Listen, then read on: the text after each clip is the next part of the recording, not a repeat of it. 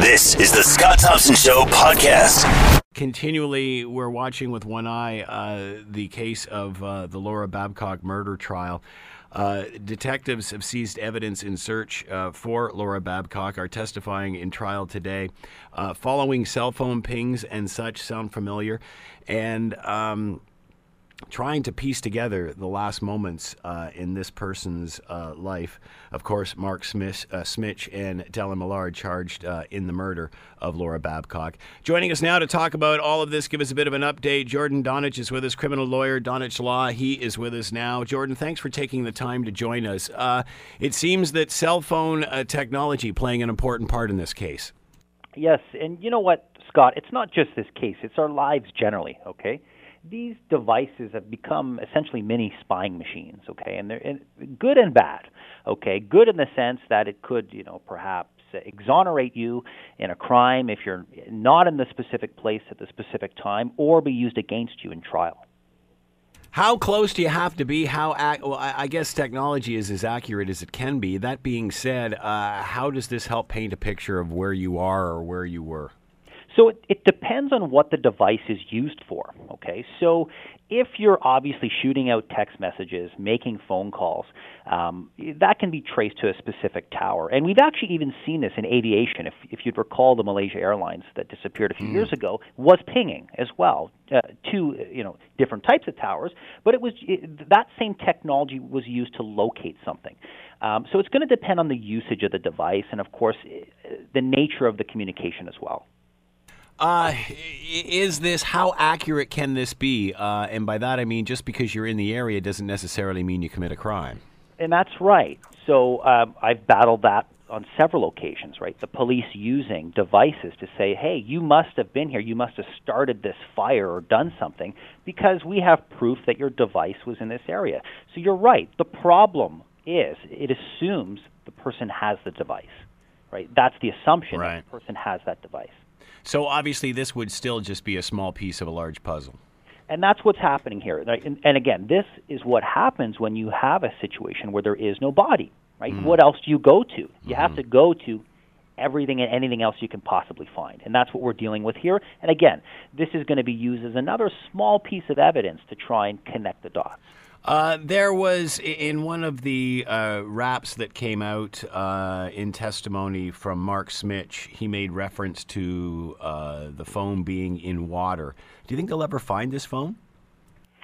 Well, like anything, time erodes evidence as well. So as time progresses, it will be more and more difficult to recover anything. So, could it be found? Yes. And then even if it is found, the question is what's recoverable?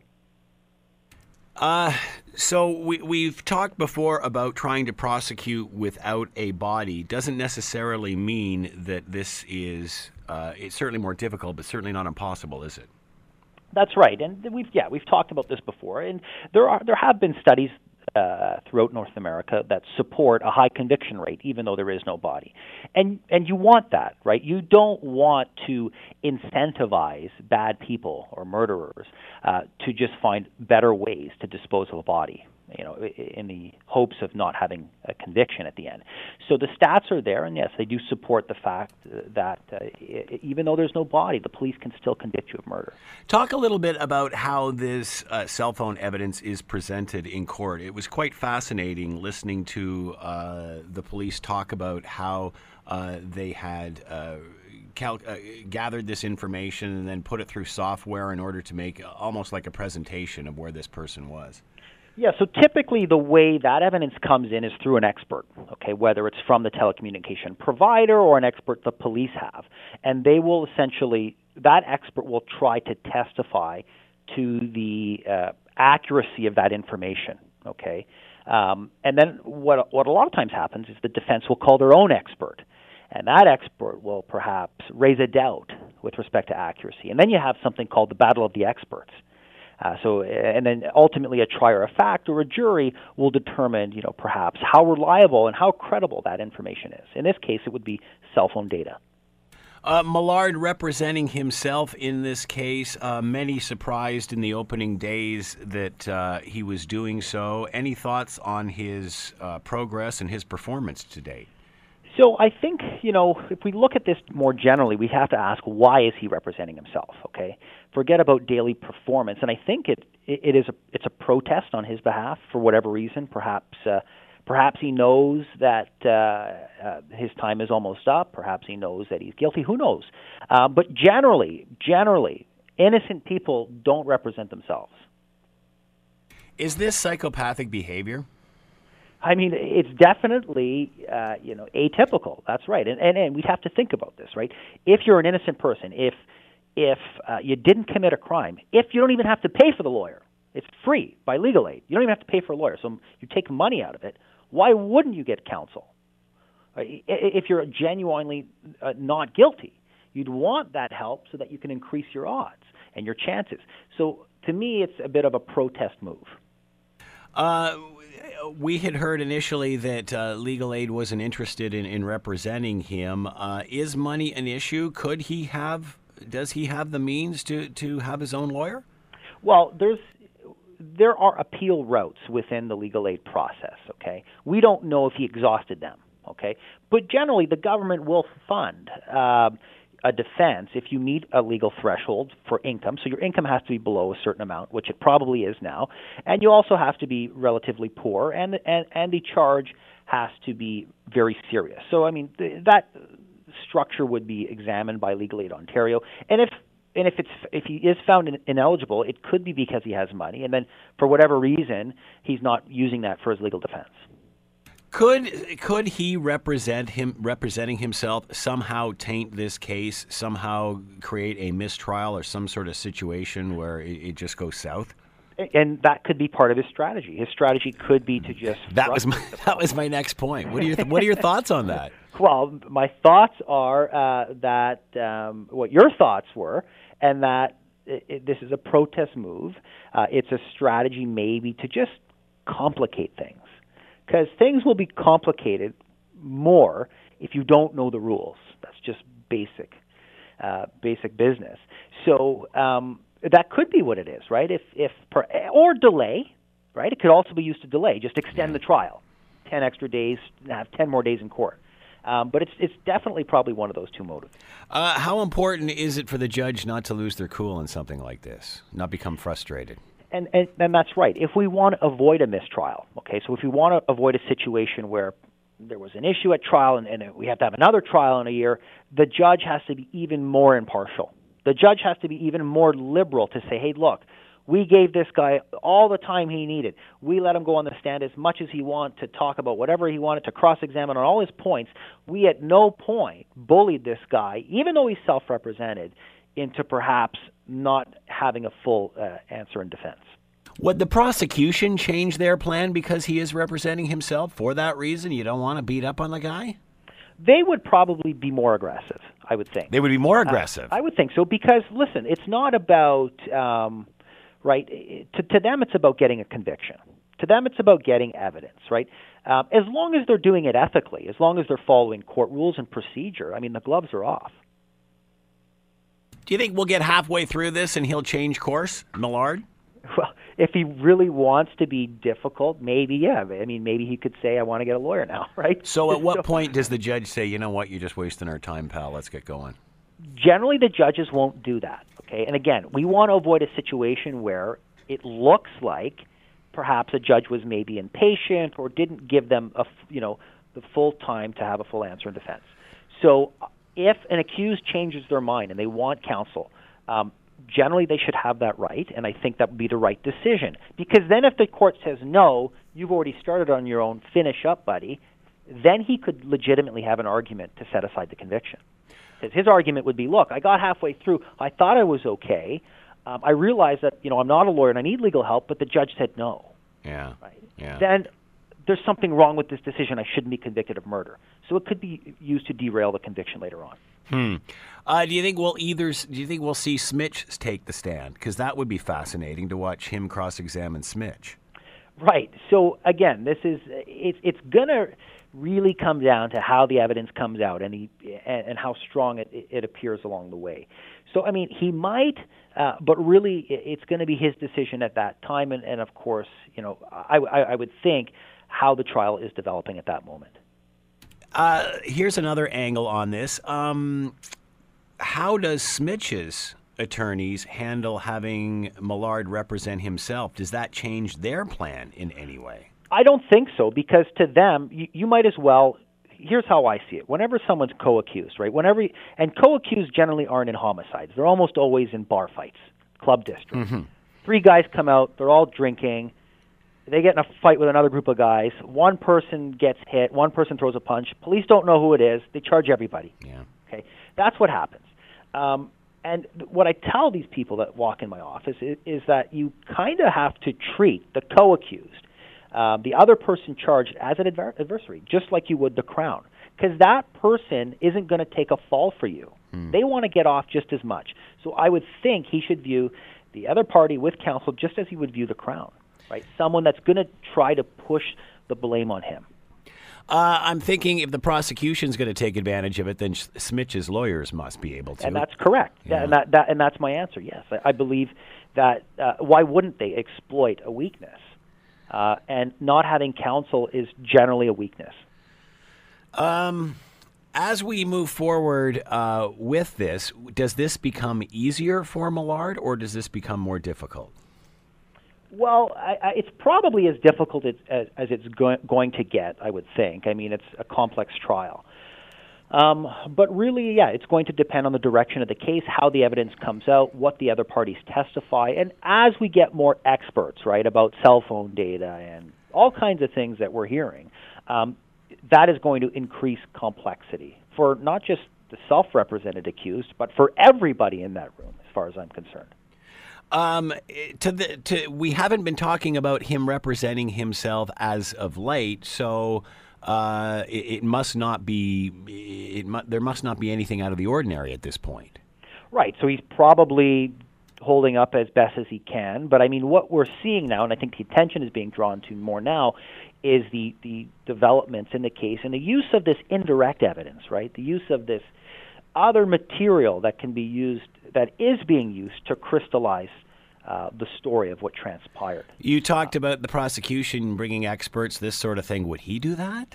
That's right. So again, I mean, there's obviously where your legal team is needed. Right. So we always bring our own experts in these cases because it's like basic business. You're paying somebody to come testify. Generally, they're going to give you information that's probably useful to you.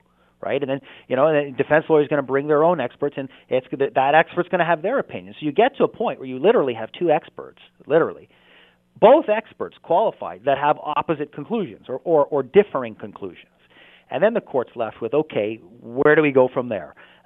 So not having an expert certainly weakens your ability to attack that evidence used by the Crown.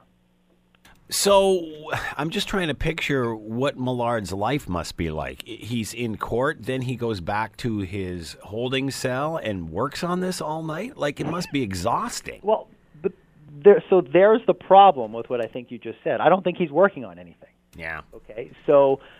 he's probably contemplating what happened the day of as opposed to what's happening the next day. Or he's just trying to get through another day. I mean, generally someone who's self-represented is not working on things. You can't. Yeah. You just physically can't. Again, it's a protest, it's a choice, it's a right, whatever. That's no problem. But that is generally not what's happening when someone's self-represented. Do you think the judge or the Crown has in the back of their mind that this guy just may be trying to delay it or, somehow derail the whole thing? Like, that's the whole plan here? I think everyone has that in the back of their mind, and that's why things are going to proceed extra cautiously to make sure there's no argument that later on, if he's convicted, that he wasn't given a full chance to answer himself in court. Surprised at any of this, or does nothing surprise you anymore? I mean, in this business, you see enough of these things that I suppose we can get a little bit numb to it. But, every day for sure, has different developments, as we're seeing here with technology, right, now becoming a greater and greater and greater part of the court process. And, and I'll just say one more note. Your people's cell phones, their mobile devices are spying machines, right? You carry that anywhere.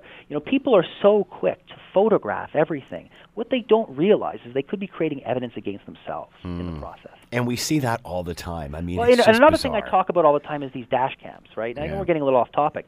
Everyone wants a dash cam I don't even know why they have dash cams. I guess in case somebody hits them or in case they see someone cut them off or in case somebody damages their car. What they don't realize is what happens when they are inadvertently involved in something and their own dash cam is now used against them. That's a valid point. I And don't that's think. what I tell people. Why create more evidence in this world? Oh, that's a fascinating point. Jordan Donich has been with us, criminal lawyer, Donich Law. Jordan, thank you for the time and insight. Much appreciated. My pleasure. Thank you. You're listening to The Scott Thompson Show, weekdays from noon to 3 on AM 900 CHML. All right, we talked to Dan Malek, health sciences professor, Brock University, earlier on in the week, talking about legislation in regard to the distribution of recreational marijuana in Ontario. That legislation, at least a little bit more information has come forward, and Dan Malek is with us now. Dan, thanks very much for taking the time. We appreciate this. Hang on, it might be me here. Dan, are you there? Yes, I am still here. It's me. I got fat fingers today. That's all right. So I read something the other day. Is marijuana racist, the term marijuana? There's some argument that when people started to try to regulate it in the States, they used the word marijuana, which is kind of a Spanish version of the word Mary Jane, to make it, to create those associations with Mexicans that we hear about. So whether that's it was a racial construction for sure. So whether it's racist is up to interpretation, I guess. I mean, there are some debates about the reasons that marijuana was restricted in general, and so it gets beyond just the word associated with the substance. Is that how it's referred to in Mexico? Is that a Spanish term, or is that an American interpretation? It was a term used. Yeah, in Mexico, I think. Right. So it wasn't just, but yeah, I mean, the fact that the term Mary Jane was around before as well, and then it was sort of converted. I'm not quite sure if the idea of Mary Jane started first, but it was also, there was also a religious connotation, and I can't remember the exact details around the idea of Mary, right? So there's a whole bunch of layers in there. So marijuana would be racist, but Mary Jane wouldn't? I guess not, because Mary Jane is an English word name, so it would, if you're calling it Mary. But the idea of it being racist is that they intentionally used a Spanish word to make that racial association with Mexican. Right, and then trying to sort of stereotype the people who used it. Yeah, that's the argument, and the problem with the history of drugs, especially around cannabis, is there are a whole bunch of converging or diverging viewpoints. There's a lot of, I wouldn't even call revisionist history. There's a lot of very biased history that plays up or downplays the racial connection. So is marijuana used as a term in circles academic circles where you're studying, or medical circles, or is it cannabis? I see the word cannabis much more frequently. Cannabis was generally the I don't know if it was a Latin-based term, but the pharmacological term. They talk about cannabis indica and cannabis sativa. So that's where we would more likely see that. Although the act in the U.S. in the 1930s that is seen to be the one that banned marijuana is called the Marijuana Tax Act. So when people talk about that, they're obviously going to they actually interchange the word, but they'll use the word marijuana more. Where did this plant come from? Do we know anything about its origins or history? Oh, wow, man. There's another book for you, Dan. I can't get into that. Honestly, I think it was European. Oh, I know it started in Europe, not in Europe, in Asia or in North Africa, but it was transplanted and expanded use in America. And cannabis, the plant itself, hemp, is a very important fiber in ship riggings and stuff like that, right? So it was often planted for that. But also the psychoactive properties and the medicinal properties were used in certain cultures. There's a myth that's fully a myth, and it's completely unfounded about marijuana and hash, which is the oil for marijuana, and assassins, and this idea that assassins, hashishin, the assassins were this group of people who would get high on hash and then go and kill people. Entirely a myth based upon European prejudice about Middle Eastern practice, but it took hold to the point where it was used in discussions around legislation prohibiting marijuana up until at least the 30s and probably into the 80s.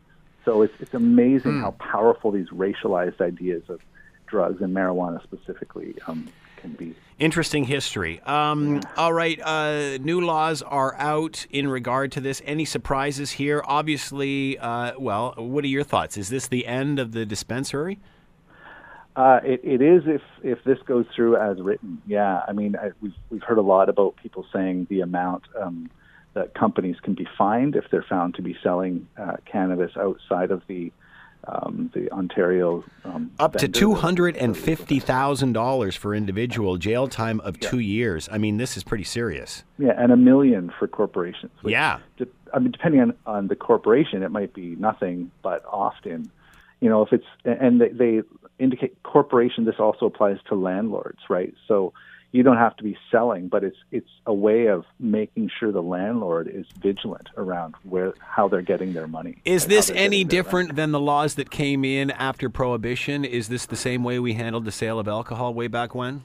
Not to the extent. I actually did a little homework and went back to the original laws and did a conversion of the amounts of the fines.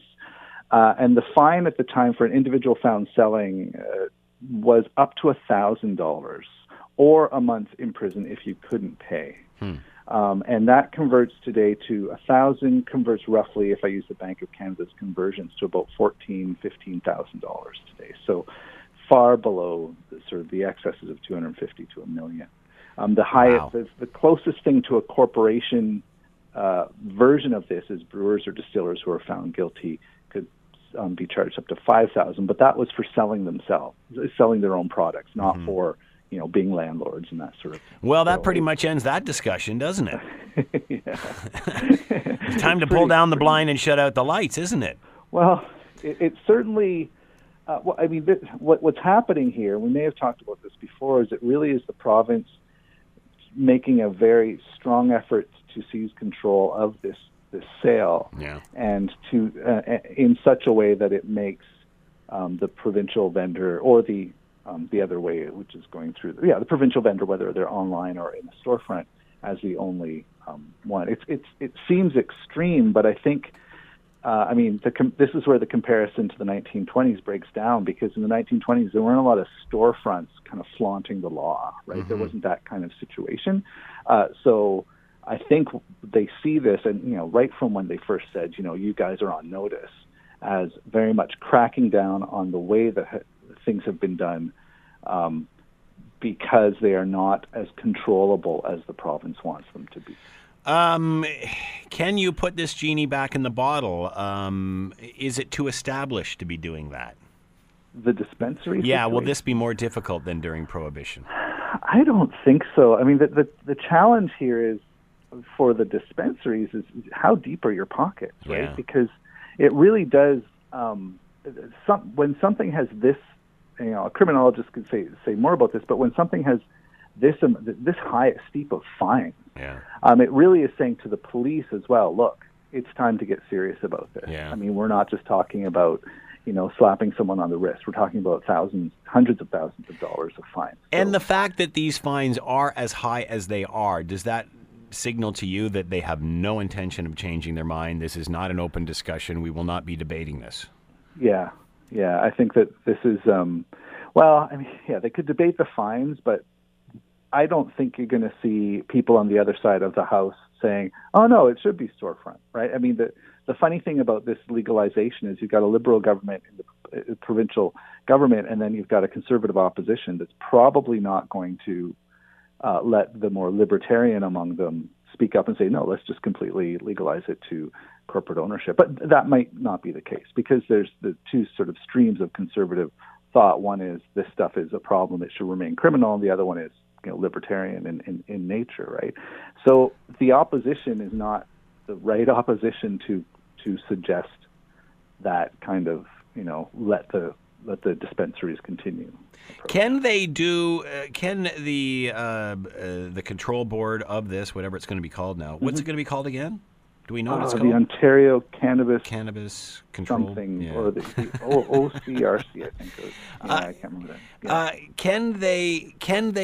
Can government do what it says it's going to do, and by that, controlling it, keeping it safe, keeping it out of the hands of criminals and kids? Can they do all of this with a storefront model? I've had security guys on that say they can. That say they can? They can, yes. Well, it's easier to do it than if you did entirely online, if that's the alternative that's considered. It's certainly easier to do it than if you had it in a private retail model, because the agency most interested in controlling its distribution would not be the one in charge of the vending, right? Because the government's interested in control as much as we talk about revenues and profits. But a private company is interested in selling, right? Is interested in getting into the hands of their customers. So it's easier to, it's more likely through a control model. And this is very much something that I've probably talked to you about before. It comes from the liquor control model of what's called disinterested management, right? Yeah. Where the management has no interest in actually profiting from it. They just have an interest in controlling it, and they're rewarded for their controlling efforts. Ontario, the first to announce their plans? I think they are they not? So BC, obviously tons of storefronts in BC. Are we just assuming that they're going to allow them there, or will they pull the same as Ontario is doing? And how do you explain such a different opinion on this subject? Well, I would explain the different opinion based upon the culture, the expectations of the population, right? So in Ontario, as much as we're moving away from we've never really had a full booze monopoly, but we're moving away from the either beer store or, those winery stores or a liquor store run by the province system. In BC, it's gone further already. Their liquor control stores have been joined by private stores. So there's sort of almost two types of stores, the Liquor Control Board of BC or whatever they're called, and then these private stores who get their stuff from the Liquor Control Board. In Alberta, it's even more open. Yeah. Right? So each province, the population has an expectation around the substance, and then you combine that with the perceptions of cannabis, right? So in Alberta, I don't want to paint all Albertans with a single brush, but there may be more conservative views about legalizing, so it may be that they need a more controlled system than their booze system. But in BC, I mean, at least in Vancouver and some of the larger centers, cannabis is not viewed in that, not generally viewed in that negative way, right? So, many will. Sorry, go ahead. No, finish it. I was going to say, so the population might be more receptive to a more liberal model. Some of us in the East may point to Vancouver and BC and go, "Well, look at the opioid crisis there. They're at they're at ground zero, man. I mean, they're dropping like flies there. So let them have it. See what happens with loose laws. Is that an argument, or is that unfair simply because of geographics and how close they are to the source? Do you mean let them have it as in?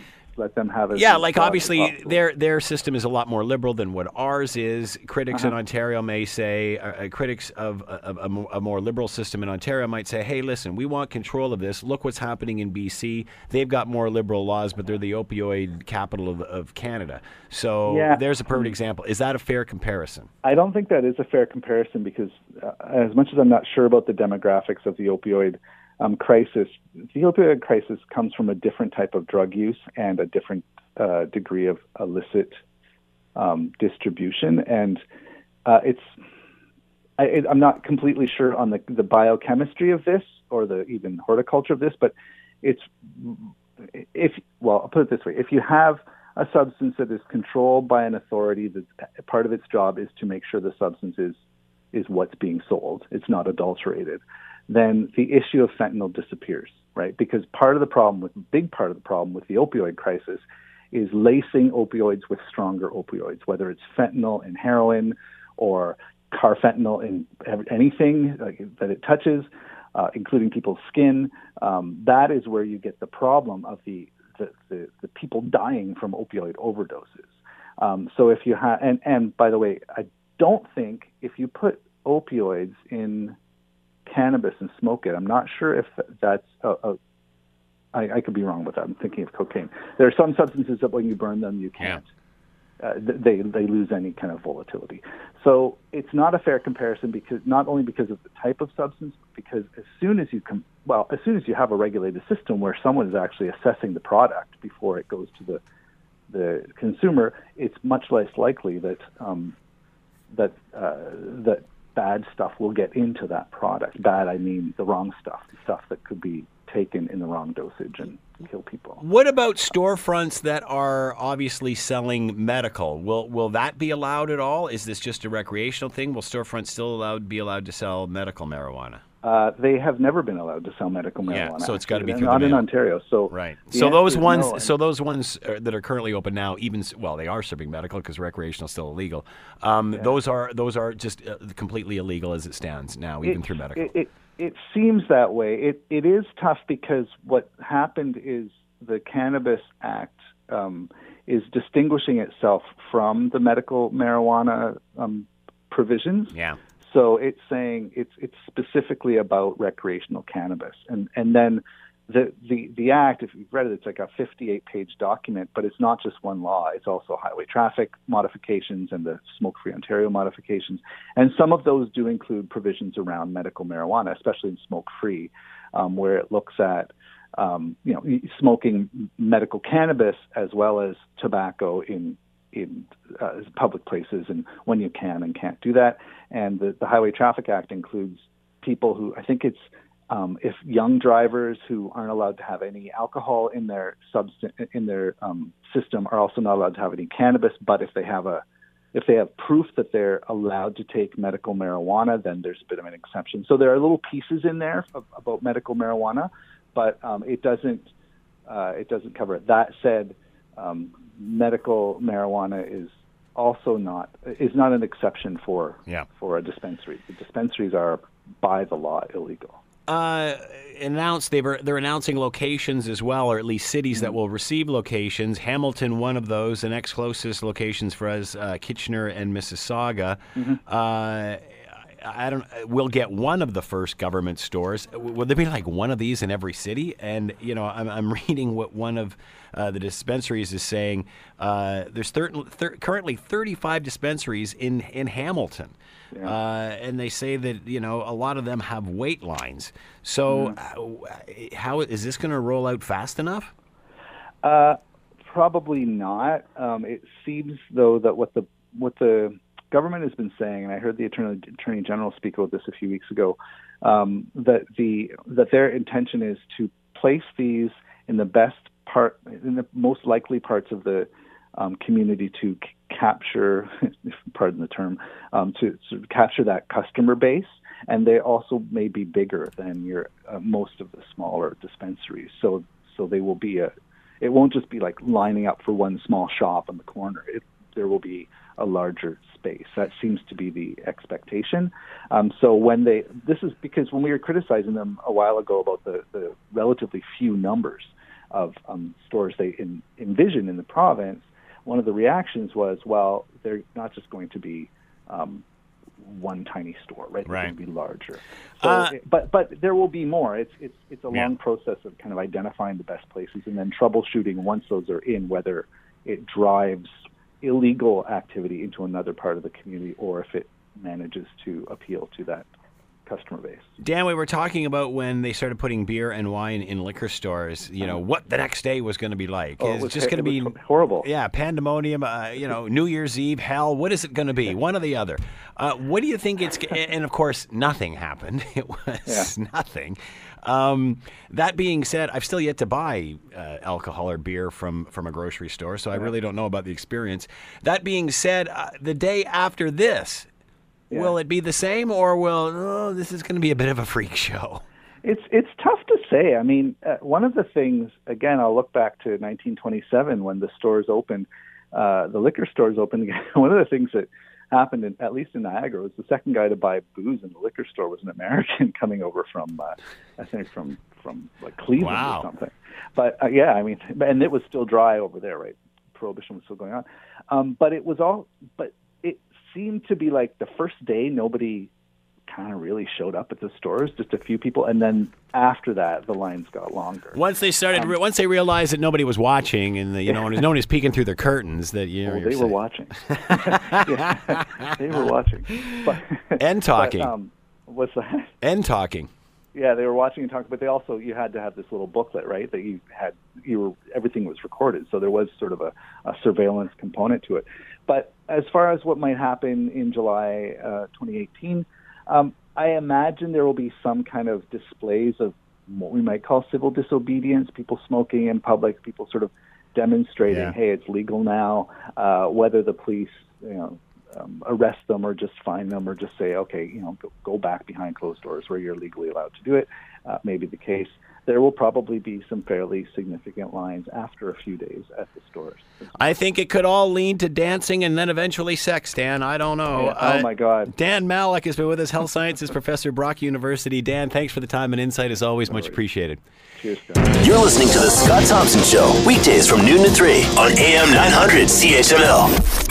The world is just getting wackier by the minute, and of course Hollywood confirming all of that. This started, I guess, with the whole Harvey Weinstein thing and sexual allegations against him, and then of course the floodgates seemed to open up, and then from there we're finding all kinds of people are involved, making me wonder if it's just a simple case of Hollywood is rotten to the core.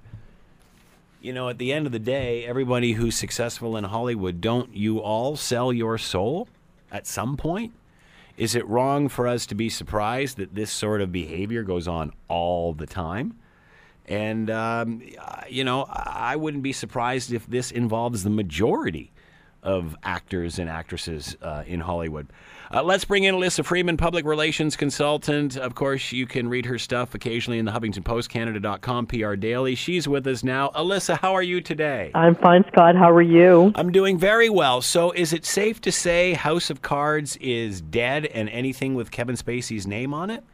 Pretty much right now. Nobody wants to touch him. Nobody wants to be affiliated. And one of the reasons is that nobody knows how many more people are coming forward, both men and women, underage men and women at the time, as far as he is concerned.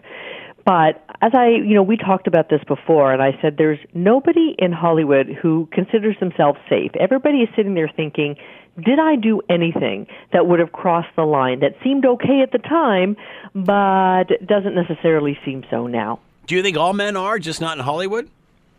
All men? Well, that's a sweeping generalization. Yes, it is. No, I don't think all men. But I do think that the veneer of tinsel has come off of Tinseltown.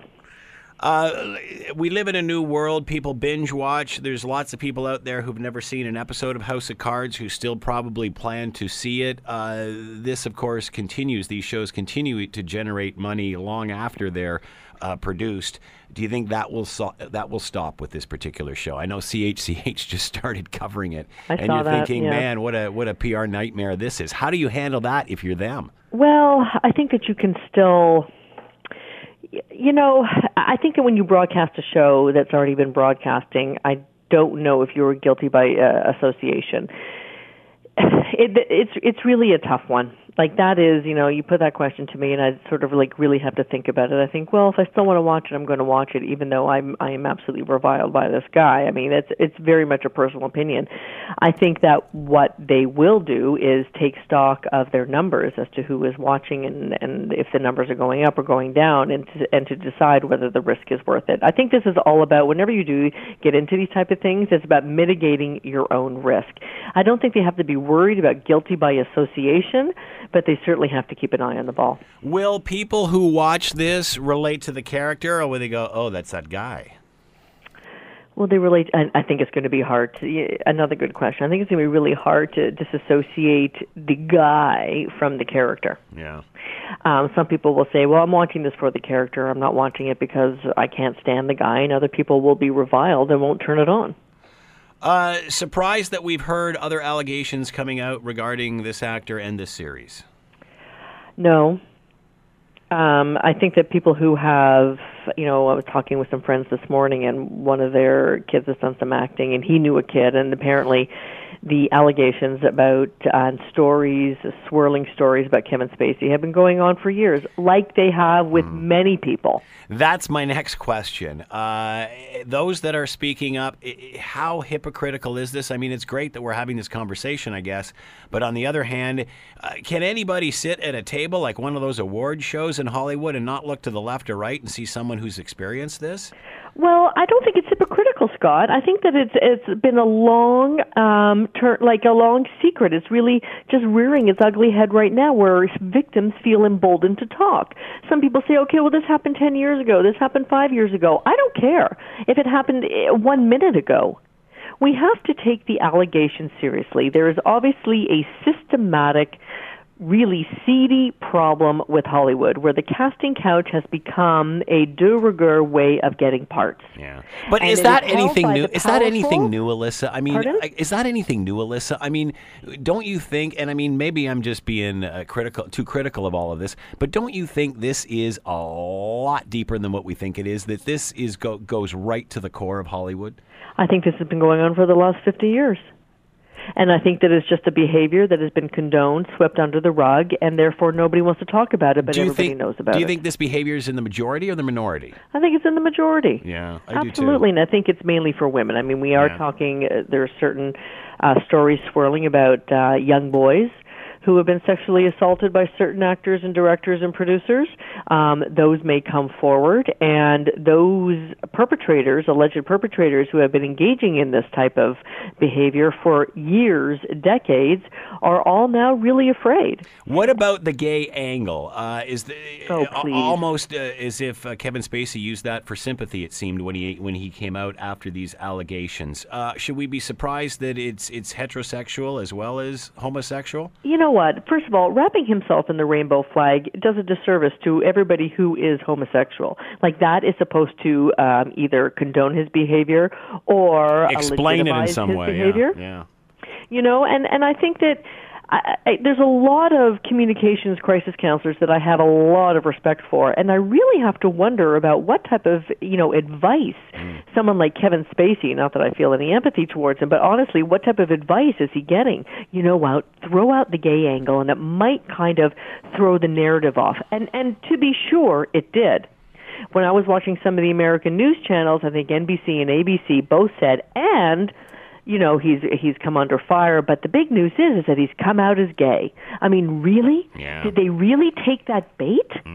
I mean, I was sitting there with my mouth open. No, I thought, I felt the same way, Alyssa. I thought this is something terribly wrong here. And then maybe in the news, in the story meeting, they're saying, well, you know what, this is reportable and we have to report it, but we're not condoning it as part of why he did his, he did what he did. But really, did it have the desired effect?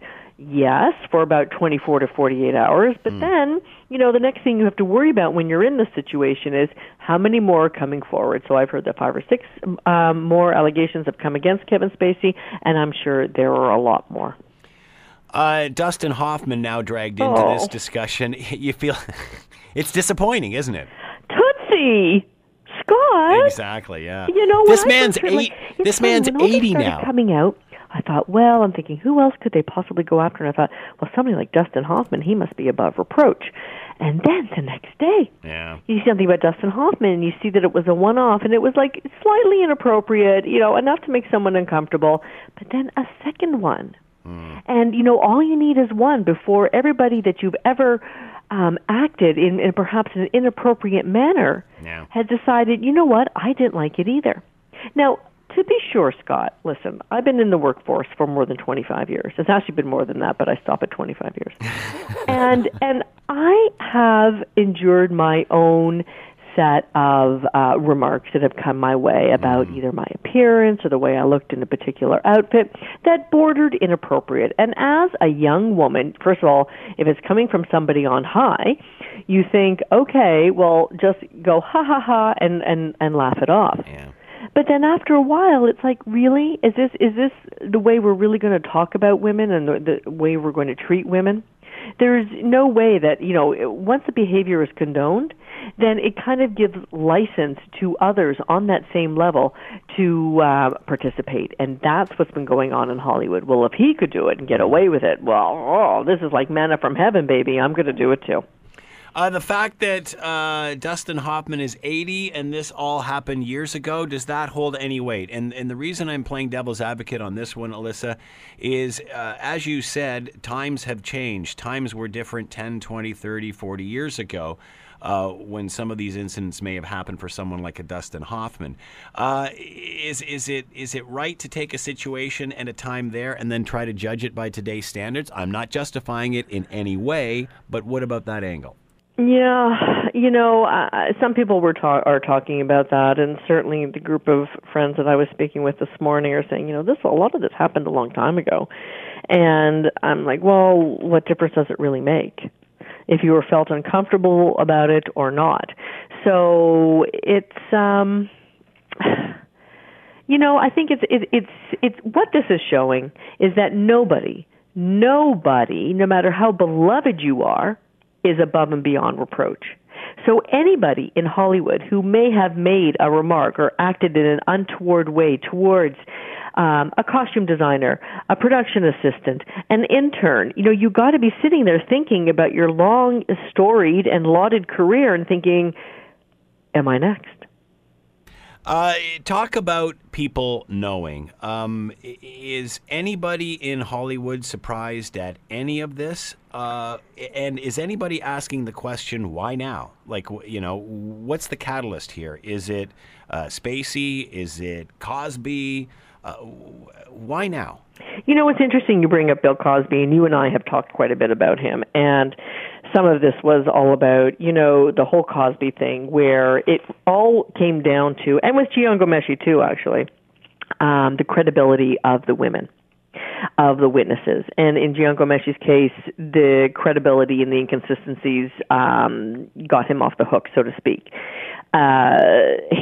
And then there was the Cosby, whereas a lot of these allegations happened many, many years and decades ago, way past the statute of limitations, yet women wanted to speak out. Some were taken seriously and some were not. So, things go in steps. Not often does a story just sort of explode without some sort of undercurrent that's been pushing it along for a while.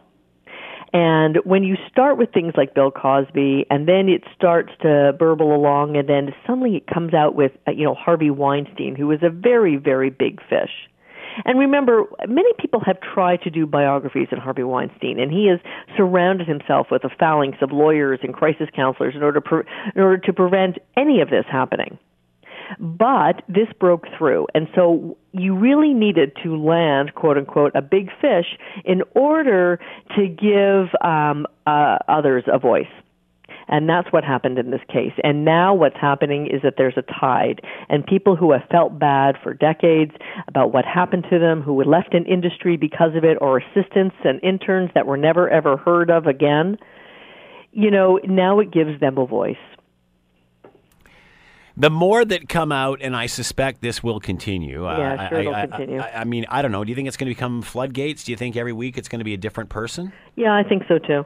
The worry about that is this. I mean, there is burnout in every news cycle. That's my next point. Will this become the norm? Will this change the discussion at all? Or at the end of the day, it's Hollywood. This is what we expect. Well, you know what I'm kind of waiting for? This is, making some sort of.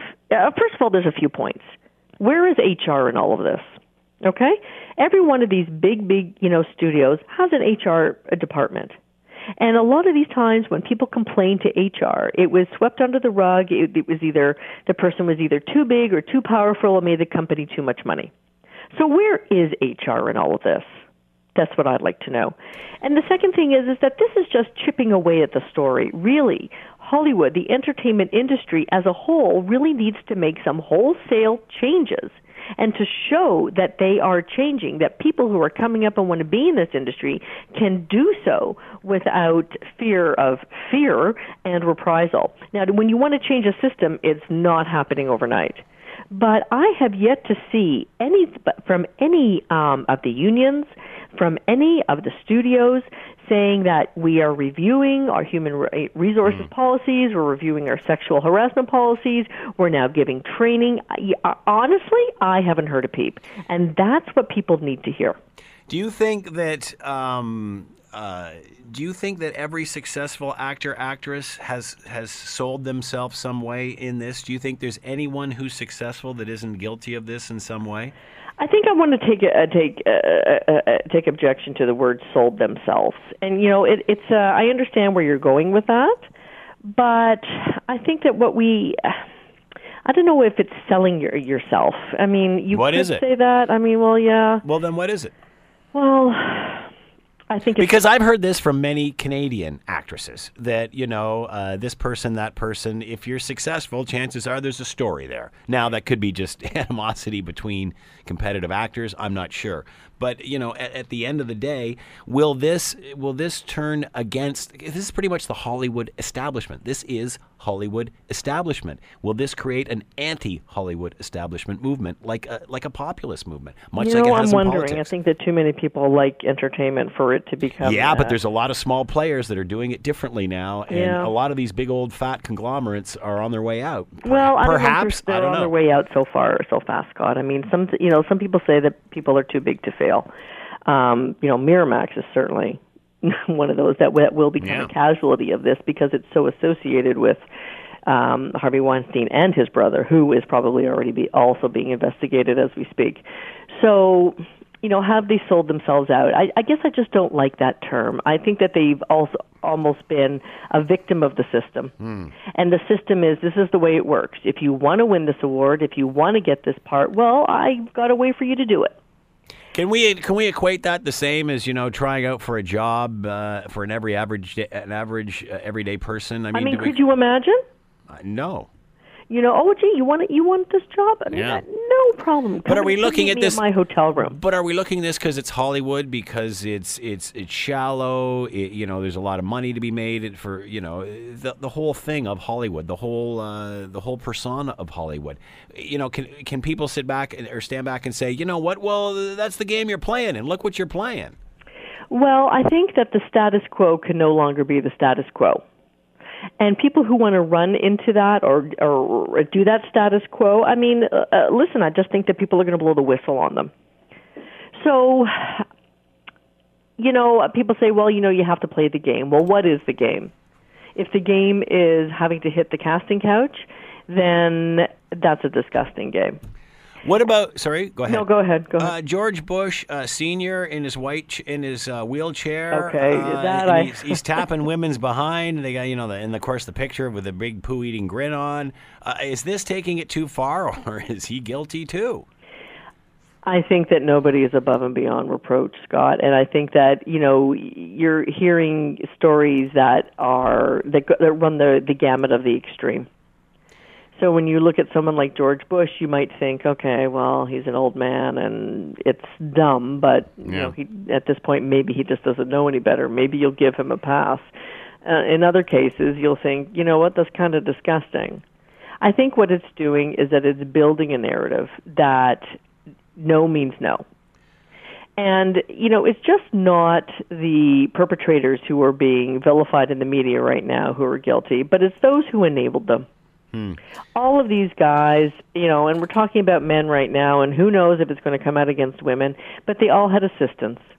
And every one of them was told, have this so-and-so come to my hotel room. Tell them if they want to get this part, if they want to get further in their career, they need to come meet me here. Yeah. So there are a lot of enablers that nobody is talking about, but they should be. All right, one more question. Holiday season coming, Christmas parties, holiday parties, what have you. Should you ever touch, hug, or kiss a coworker in a situation like that? Not against their will. And I think holiday parties and drinking... How do you know if it's against their will? Are you going, oh, hey, how are you? Go up, give a little kiss on the cheek, Is that if that person outlawed is receptive to like two kisses, very European on the cheek, then yes, I know people of European descent who do that all the time. But I think that there is a big difference, Scott, between a kiss or a hug as a salutation and groping. So what advice do we have there then? Because honestly, I'm thinking about this because I will often go up to women and give them the kiss on the cheek sort of thing when I'm greeting them. And I've consciously said to myself, I got to stop doing that. Then you know what? Unless you know them, or I would say stop doing it. You want my advice? Yeah. Stop doing it. Yeah. You know, it's not worth it because you never know how things are going to be interpreted. You might have the best of intentions, but honestly, so if I meet you for the first time, I can't give you a hug? Yeah, you can give me a hug. I give you permission. Just don't grab anything else. Oh, I've got so many things I could say, but I'd get in crap for it. You know? You will, and I'll be the first one to call you on it. There you go. All right. Alyssa Friedman's been with us, public relations consultant. Alyssa, as always, thanks for the time. Much appreciated. Have a great weekend. And you too, Scott. The Scott Thompson Show, weekdays from noon to 3 on AM 900 CHML.